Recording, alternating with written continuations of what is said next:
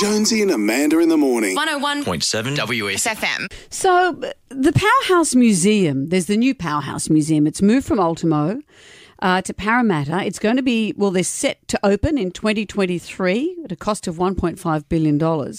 What's happened is it's being built, it's built in an area on the Parramatta floodplain.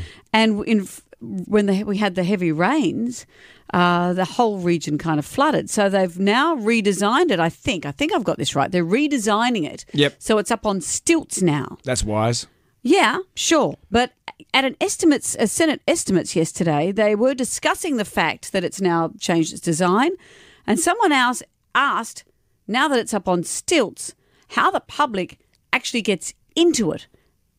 How will the public enter from ground level to the building on stilts? So will there be an elevator? Will there be an escalator? Will there be stairs? Well, that's a process that's been worked through as part of the Stage 3 design. So that hasn't been resolved, how the public are going to access the museum yet. That's your answer.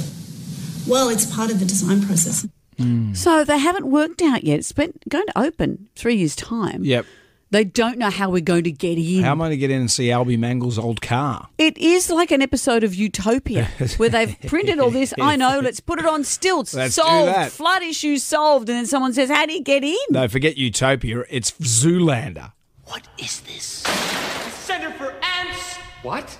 How can we be expected to teach children to learn how to read if they can't even fit inside the building?